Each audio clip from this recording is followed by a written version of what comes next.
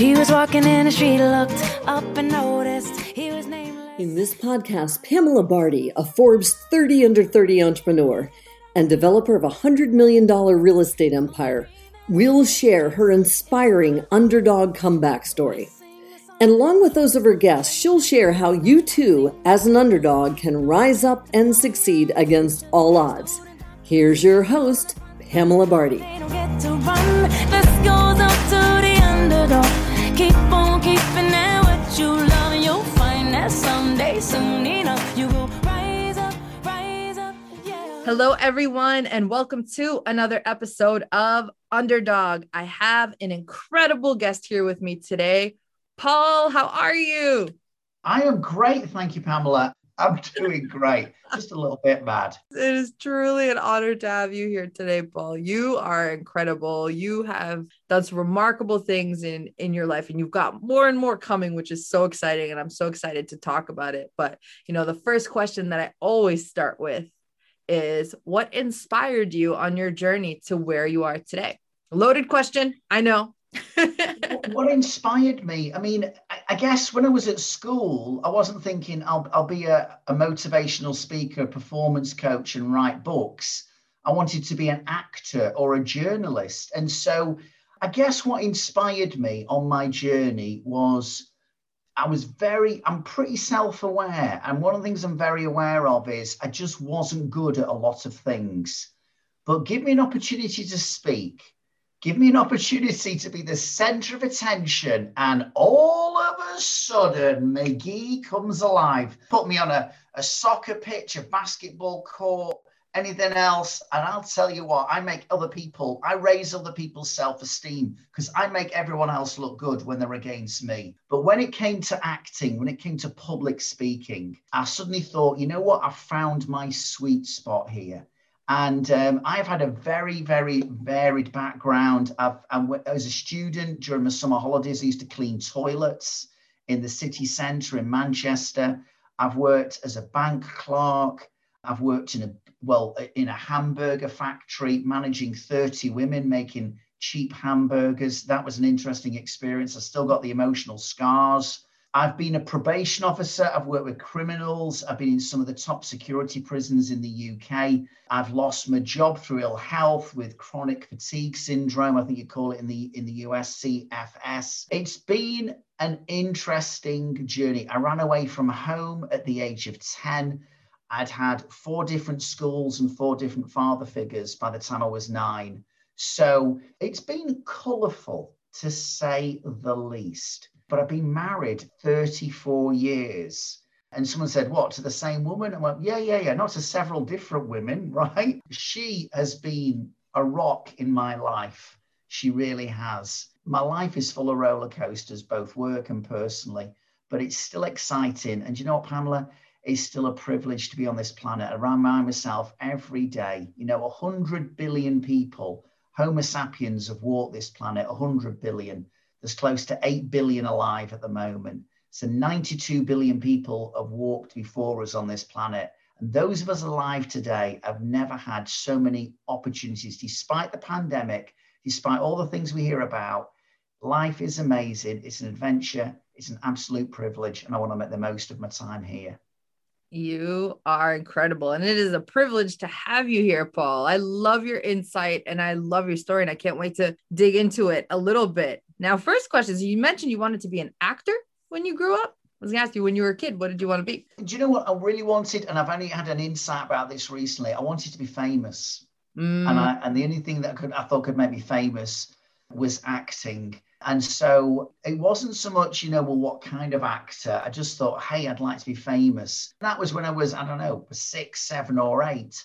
But what I've realized, and maybe I've given you hints to that already, what I realize now as someone who's 56 years old is it wasn't that I wanted to be famous. I wanted to be loved. I wanted love. I wanted, some kind of recognition, not on a stage in lights. I just wanted a recognition of who I am. I wanted to feel loved and feel, a sense of I belong. And also maybe not just to feel loved because I've achieved, but just be loved. Here's Paul McGee with all his flaws, all his failings. And yeah, he's still got some good stuff as well. And just be loved. And I still look for opportunities to not to become famous, but I do still want to influence people. I think I've got a few things to say. I've written 13 books, and one of those books became a Sunday Times bestseller, which is the equivalent of a New York Times bestseller.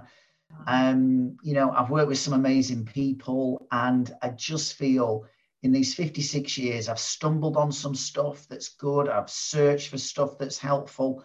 And you kind of think, well, what's your gift, Paul? The meaning of life is to find your gift, and the purpose of your life is to give your gift away. Mm-hmm. And that's kind of what I'm working at, really. I love that, Paul. I love it. Thank you so much for sharing all of that. I definitely want to get into your books because you're just incredible. 13, that's amazing. And then a Sunday bestseller, that's even more incredible that it got to that level. Now, you had talked about your childhood a little bit, and the only reason I bring this up is because I'm sure that there's people listening that can relate or know somebody who can relate that maybe could be going through a similar situation. So if you could talk about your experience a little bit, growing up, because you had mentioned 4 father figures by the time you were 9. Yeah. Wow. And it's still not a pleasant avenue to explore, if I'm really honest with you. And I think there was a combination of violence, there was a psychological abuse from one of my stepfathers, and from a real father is harmless, but just general indifference and lack of engagement. And of those 4 father figures, my father is still alive. We have a relationship still. But, I lost contact with one passed away last year. It was a combination of different things, really. But I suppose at the time when you're growing up, you don't know anything different. But I'll tell you what, I use this metaphor at times. Life is a game of snakes and ladders. I don't know if you play that game in the US. Mm-hmm. But sometimes you land on a snake.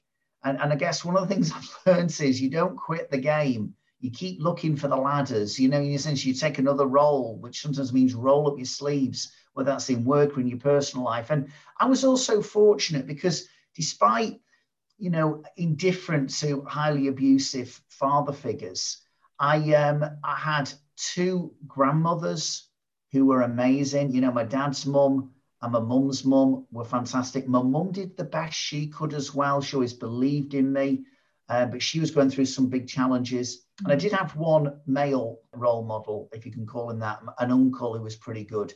But I was devoid of a lot of positive male input. And maybe some of why I'm, we talk about, without trying to get into gender identity here, but we talk about with all, whatever our gender is or however we identify, that we can have a masculine side and a feminine side. And I got very okay with my feminine side, being able to talk about feelings, and maybe some of the stuff that we sometimes attribute to as, again, without generalizing, right, certain feminine traits, that I kind of embrace those. And a lot of the work that I've done, like when I was doing my degree, there was about 25 people on my course and 20 of them were women. And I do a lot of work in the HR world. And again, it's very heavy laden in the UK with a lot of women.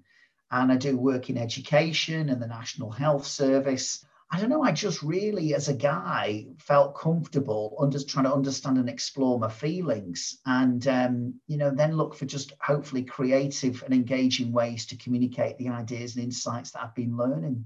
I love that, Paul. Thank you so much for sharing that. I really appreciate it. Yeah, because it's just as positive and as incredible as you are. I would have never thought that you've been through something like that in your past and, how it shaped you and how, helped you pull forward. But it explains that you had these beautiful feminine figures who came in and it helped you sort of navigate out of that, which is incredible, which is absolutely incredible, and kind of redefining the standard of masculinity, which I think, our society has a toxic masculinity is everywhere, the macho man and all of these things. And you touched on a little bit when sharing your story that you had different career paths, which seemed very, very polar opposite. You walked me through your career a little bit and what was like your first job. Okay. I was the first kid to even do what we call A-levels. So between the age of 16 and 18 in the UK, you can go on to do these advanced qualifications. They call them A-levels. No one in my family had ever got any kind of qualifications. So I managed to get some. And I wanted to become an actor. I wanted to go to drama school, but my stepfather at the time basically convinced my mum it was a bad idea. He was homophobic. He said that it's only homosexuals become actors, and it was just toxicity at a kind of extreme level. Yeah. And so my mum was very much influenced, stroke manipulated by him. And she said, you know what, I've always dreamed that you'd work in a bank. I'd feel so proud to tell people my son works in a bank. And so I was suddenly pushed down this line of trying to become a bank clerk. And the thing is, Pamela, I think there'll be people who've interviewed people in the past, and one of the things I'm skilled at, which is not always positive, is I can convince myself I want to do something even when I don't. And I don't know if you can understand this phrase, I was good at being interviewed. So when someone goes, so why do you want to be a bank clerk? I didn't go, well, I've always dreamed that I'd become a bank clerk. And you know, but neither did I say, well, I don't. I want to be an actor. So I just went, well, I did, you know, and so I ended up being a bank clerk. This is no exaggeration. On week 2 of my job, in my lunch hour, I'm phoning up organizations to try and arrange job interviews. It was horrendous. No offense to people who work in a bank, but it's clear that Paul McGee was not put on this planet to work in a bank. I go to university. I do a degree which incorporates behavioral and social psychology. I'm basically a social scientist by training. And as part of my degree, I trained to work with criminals. We call the job in the UK a probation officer. Yeah. So that's where I'd go and visit prisons. And I also worked in a hospice with terminally ill cancer patients just for a few weeks, again, as experience. But during my summer holidays, I did a variety of different jobs, one of which was one of my roles was cleaning the toilets in the YMCA in Manchester. Get my degree, decide I don't want to be a probation officer and I don't want to be a toilet cleaner. No offense to toilet cleaners. And I get a job working for a big multinational called Birdseye, you know, frozen food manufacturer. And I work in HR, and part of what they do is get me managing 30 women who make the cheap hamburgers. And then within a year of that job, I became ill with this virus, with this chronic fatigue syndrome. But in the UK, a lot of skepticism around it. People thought it wasn't a genuine illness. My own doctor sent me to see a psychiatrist. And that was not an easy experience because I could not walk 20 yards without collapsing at times. I was so weak at one stage. My wife would wash me. Sometimes she'd say, do you want tea or coffee? And I'd kind of go, oh, I just can't process that question. But I'd have good days, I'd have bad days. And the reason people go, oh, I'd never have your courage to become an entrepreneur and a business person. But then the reason I started to run my own business was after 3 years of being ill, I got to the point where I'm thinking, I'm improving. I'm not fully recovered, but I'm improving. So I wanted to get myself a little part-time job, you know, maybe 2 hours a day, doing something very basic and menial, but it would just give me a sense of purpose and dignity. No one would hire me because I couldn't pass medical. So in 1991, I hired myself. Pamela, I was amazing at the interview. I was a standout candidate, and I even passed my own medical. And that was 30 years ago. And here we are now. I'm still standing, as Elton John would say. Paul, you're unreal. Thank you. I'll take that as a compliment. I love it. Well, I just love the diversification of everything that you've gone through. You know, it's so different and unique, and the journey is just beautiful. And I'm glad that you invested in yourself. Yeah, and in fact, and one of the things that I did, it's interesting you just use that phrase, invested in yourself, because when I became self-employed, I literally, you know, I'm trying to then sell training to companies. And it's like, you know, you toilet cleaner stuff, that's not going to give you a lot of credibility. Less than a year working with a big multinational, you'd worked as a bank clerk and you'd failed at that. You know, I didn't have a lot to play with, but to which I'm always thankful for my American friends, people like Zig Ziglar, Jim Rohn. I'd start to listen to, Zig Ziglar said that your car is a university on wheels. And just to sort of like age myself here, cassette tapes, I just had them, I was consuming them everywhere I drove. I'm listening to cassette tapes. Jim Rohn said, work hard on your job, work harder on yourself. And do you know what? I took that so seriously. I thought, I don't have an amazing backstory in terms of, I'm going to be a motivational speaker. I've not, been a successful entrepreneur like you and many of your listeners. And my first year of business, I turned over less than $3,000, but I'd been on invalidity benefit when I was ill. And that's an interesting term in itself, isn't it? Invalidity. I was labeled an invalid. Think about that word, invalid. I had all that. So when I just turned over $3,000 and my accountant sacked me and said, you're wasting my time. But in some respects, I'd kind of been 3 years without any money anyway, apart from this invalidity benefit I got from the UK government. But I just hung on in there. And there was a quote I came across in one of those many audio cassettes to listen to. And it said this is a paraphrase: within every adversity is a seed of equal or greater opportunity. And do you know what? I have this little phrase, words can change worlds. Words can change worlds. And those words resonated with me. I thought, I'm going through some real adversity here, but is there a seed of opportunity? And like anything that grows, it didn't grow overnight. Yeah, I've sold over 250,000 books, 13 countries. I've worked with, I've even worked with Stephen Covey, 7 Habits of Highly Effective People. I had an opportunity to speak at a conference with him in Australia back in 2008.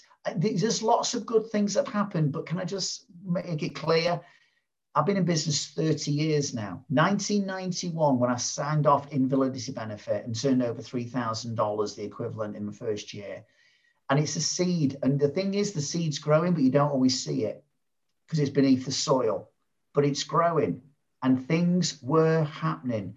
And I guess my passion for personal development was, in a sense, the sunshine and the water for the seed. And now maybe some people say you've created a bit of a nice garden there, Paul, but it didn't happen overnight, that's for sure. Right. And I adore that you mentioned that, because, we live in this world of social media where everything's so glamorized and everything seems to happen overnight, and 7 figures in 6 months, like all this guru craziness. And really it takes time, right? Yeah, I think there are some, I always say behind everyone's glory, there's always a story, but you don't always see the journey to get there. You don't see the sleepless nights and sometimes the failed relationships that are left behind in the wake of people's pursuit of success. And the other thing to think about, which is something I've been thinking a lot about recently, is people think that when I'm successful, then I'll be happy. And that isn't always the case, That was a narrative I bought into for a long time. And Sean Achor, I think, wrote the book, The Happiness Advantage. He talked about the fact that actually, when you're happy, then you'll be successful. Yet we're sometimes told you've got to achieve, and then you'll be happy. And I'm like thinking, well, it's great to try and achieve, but maybe we could be happy now. Happiness is not, I'm sorry to challenge the American Constitution and, I don't know, the pursuit of happiness it's like what? So this is something you find eventually. Well, maybe it's not a place to get to. Maybe it's something to experience right here, right now. And you don't have to have achieved anything or gone anywhere. You can just wake up and recognize, wow, I'm alive. I've got eyes to see, ears to hear. I'm breathing. I'm above ground. There's challenges, but it's okay. Amen, Paul. Seriously. Amen. Because a lot of the time, it's like, when I get here, I'll be happy. Once I make this amount of money, I'll be, and it's like, what people don't realize is that you get to a certain level and then you want more, and then you want more. There is never a space of like full gratitude. And that, what you just said was very important. Stay in the now, be grateful now.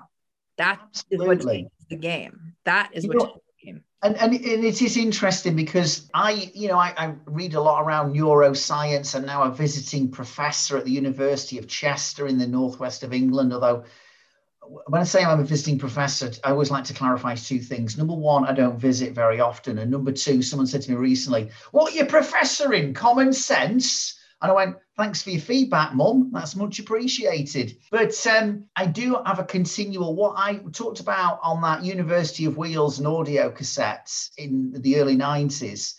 It's never changed. I am still consuming. I want to sharpen the saw, as Covey would say. I am listening to podcasts. I am reading. I am listening. I'm tapping into ancient wisdom from Christianity, Buddhism, Judaism, Stoicism. I'm like, whoa, I love the way some people go, oh, that's a bit, what you're into that kind of stuff for? You know, science has proven. I go, whoa, whoa, whoa. You know what? Sometimes neuroscience particularly has proven, it's confirmed the wisdom of the ancients. They were spot on. That's what it confirms. It's just given us a new language in the scientific evidence. But so I go to the old and I consume the new. I'm constantly trying to just think, okay, how do I feed myself? Because in a sense, I guess, you know, I'm trying to nourish your mind. I'm trying to nourish your heart and your soul. And you do that metaphorically with the food that you give people, but you've got to have something to give. And so I very much want to invest in me and feed me so that I'm in a position to feed others. But to use a story from one of the Gospels, I still do feel that at times I'm like the little boy who goes, okay, I've got a few fish and a little bit of bread, and that's all I've got. And it's like the divine, the universe, God, whatever language you want to use, goes, yeah, okay, that's good. We'll do something with that. We'll multiply it. And it's just like, you just show up with your loaves and your fishes and you think, this is not a lot. Okay, but offer it up anyway. Give your gift away, whatever that gift is, however small or ordinary it might seem. Give it away, and you never know, something beyond us, that transcends us and our minds, maybe breathes a bit of life into that and gives it a power of its own and a momentum that you could never have achieved by yourself. It's not easy to quantify, but I just don't believe that we're just molecules and atoms and protons, etc. I think there's a bit more to it than that. Absolutely. And also too, you mentioned sumo a little bit. I definitely want to get into your brand, your books, and then talk about what's coming next for you, because I know within those there's so much spirit of you in there and your experiences. So I'd love to hear about that. Yeah, I mean, sumo is an acronym. So my business evolved from being like a trainer, a coach, to some people would say, could you speak at a conference? And let's just be very, very clear about this. I could do a 2-day training course for a company, and then they might want me to then speak at a conference for an hour, but it would have a load more people in the room. And suddenly they're paying you more to speak for an hour than they were to do a training course for 2 days.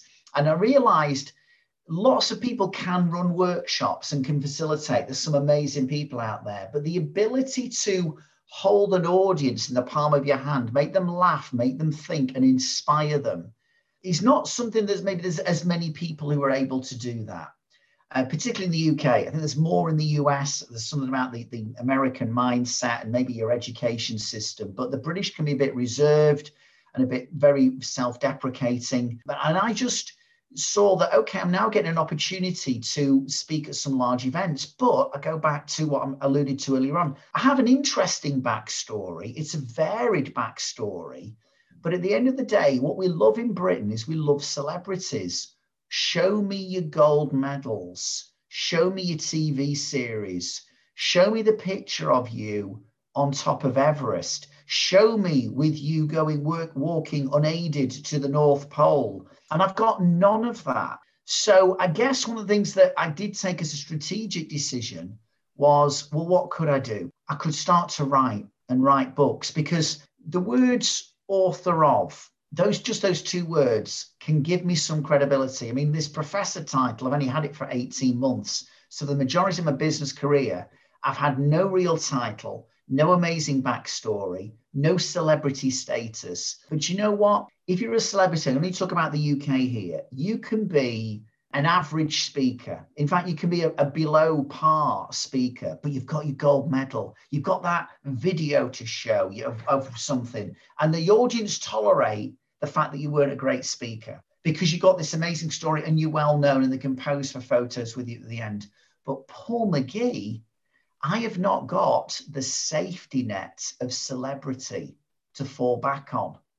So I've had to work massively hard at developing my material and developing a way to communicate it in an inspiring and engaging way. And I'm actually glad on one level that I've not been a celebrity, because it made me work harder. And I think I'm a better communicator. Hopefully I'm a better person, because I know everything I've achieved. No one's handed it to me on a plate. I've had to go out and make it happen and compete in a world where doors are open for celebrities. Some of the podcasts in the UK are of celebrities interviewing other celebrities. And I'm just like, fine, you give me a door, you're not going to open it, I'm going to push the thing.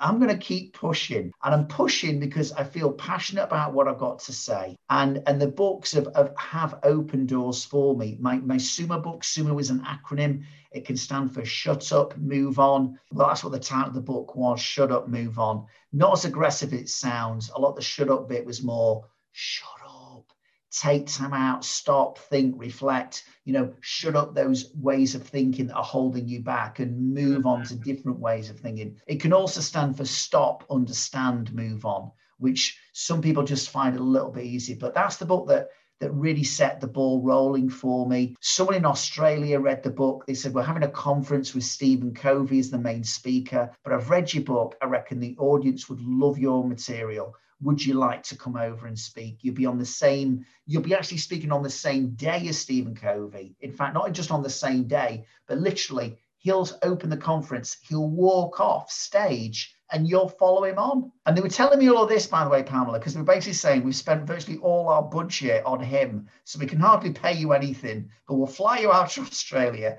We'll give you 5 nights free accommodation, and you will be in the program next to him. And I'm like, I'll take it. And I got about 10, 15 minutes one-on-one time with Stephen Covey as part of that experience. And why did that happen? Because I wrote a book. And I don't type really. So do you know what I do? I write my books longhand with a pen and with paper, and then get my PA to type them up. And there I was, 2004, on a kitchen table, and I'm writing this book. And it comes out in 2005. It does pretty well. It opens a few doors. And in 2008, I speak at the same conference as Stephen Covey. But again, it's the seed. You don't see the flowers immediately, but I'm doing stuff behind the scenes. I'm working, I'm persevering, I'm working out. This isn't happening. I've got to quit certain things. Sometimes it's an interesting thing, isn't it? Have the courage to quit sometimes. And maybe there's certain times you need to quit, but then there's other things you go, no. This is important. I'll persevere on this one. This is not for quitting. Some things it's good to quit. Others, it's important to persevere. So the books, they've helped people from all around the world. I love it. I love getting emails from people from Russia, from Saudi Arabia, from Iran, literally from all around the world of people. And I love it, particularly when young people contact me who've read the book. It is incredibly humbling. So yes, it was a bit of a business strategy, but now I'm just blessed beyond belief when some stranger is no longer a stranger because they went, I just want you to know I read your book and it's really helped me. Now, is everyone a fan of my books? No. Do I still get the odd Amazon review with it's a 1-star? Of course I do. But at the end of the day, if you want to avoid criticism, do nothing, say nothing, be nothing. And that is a guaranteed way to avoid criticism. Well, I ain't buying into that narrative, and therefore you always open yourself up to be criticized when you go for it. And that's what's happened sometimes. But fortunately, lots of people have loved the stuff as well. I adore it, Paul. That's awesome. And you've continued to write on 12 more past that book, yeah? Yeah, well, I'd written a few actually in the 90s. SUMO was the pivotal. It was the game changer. And since then, I've written several other books as well. And one of them actually that came out last October was aimed at young people, called Yes, the SUMO Secrets to Being a Positive, Confident Teenager. And thrilled with that because that took me out of my comfort zone. I'd never written books aimed at young people before. I hired a brilliant illustrator and she did a fantastic job. And we're not saying with, J.K. Rowling can sit and relax. She's not going to be threatened with his sales figures. It's only 10,000 copies in 7 months. in the UK. But, that's 10,000 kids who are maybe getting access to some ideas and inspiration that they maybe would not have had otherwise. And we're getting schools buying it by the hundreds. And it's got some longevity about it, that book. So it's good. It's good. And I'm just offering those loaves and fishes and seeing what can become of them. That's incredible. That's incredible. So you changed the style and basically you were speaking to teenagers in that one. Yeah. And do you know what I did? And this is, again, I think a real important trait for everyone. I always say, stay humble, stay hungry. And there I am, this Sunday Times bestseller, like I said, the equivalent of a New York Times bestseller. But I'm writing a book aimed at young people. And so, do you know what I do? I get myself almost like an advisory board. So on that advisory board are head teachers, principals. I'm obviously talking to parents. I'm obviously drawing my own experience.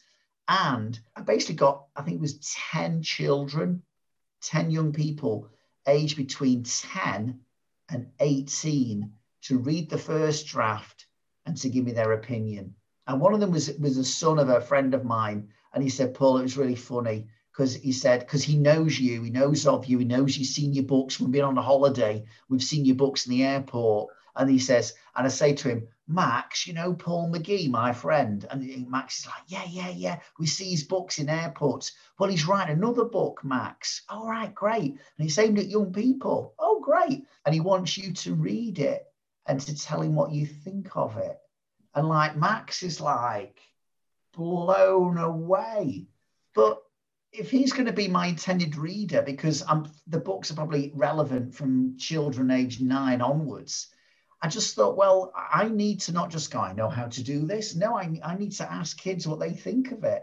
And then some of the stuff they said was, yeah, that's really good. That's funny. Keep it in. And then there was other bit they're going, you've got to take that one out. That is such a dad joke. It has to go. And so stay humble, stay hungry. I find it's a pretty good strategy for life, really. Absolutely. Absolutely, Paul. And you have a new book coming out.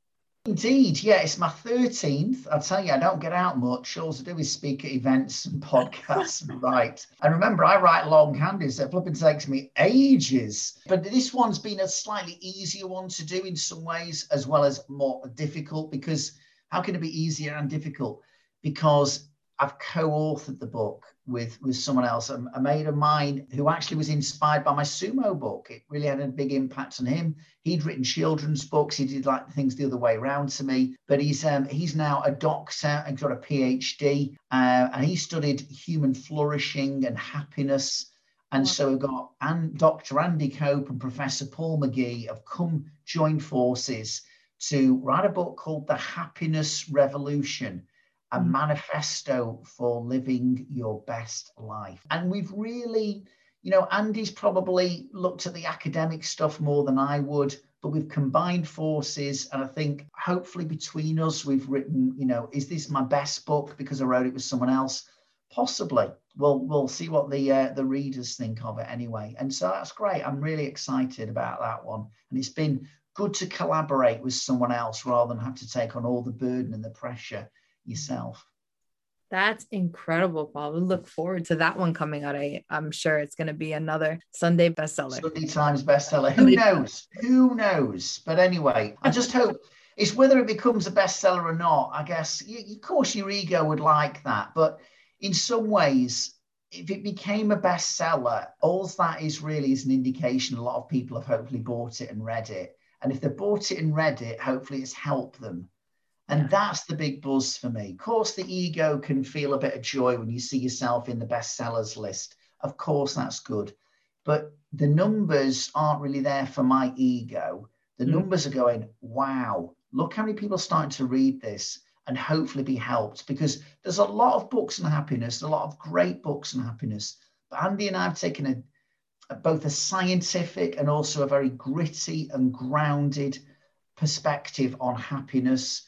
We're quite controversial in parts about it, but I just think people will find it a very, very authentic, real book that isn't saying it's what our goal is to be happy all the time. Actually, it's not. And if you were happy all the time, you'd be flipping weird, let me tell you.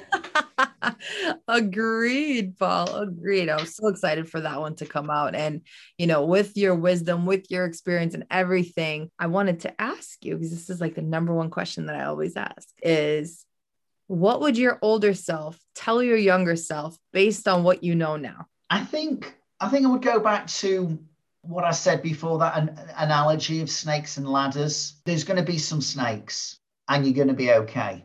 And actually, if you're going to win the game, you will come across some snakes. So setbacks are not the end of the story. I think I'd say that.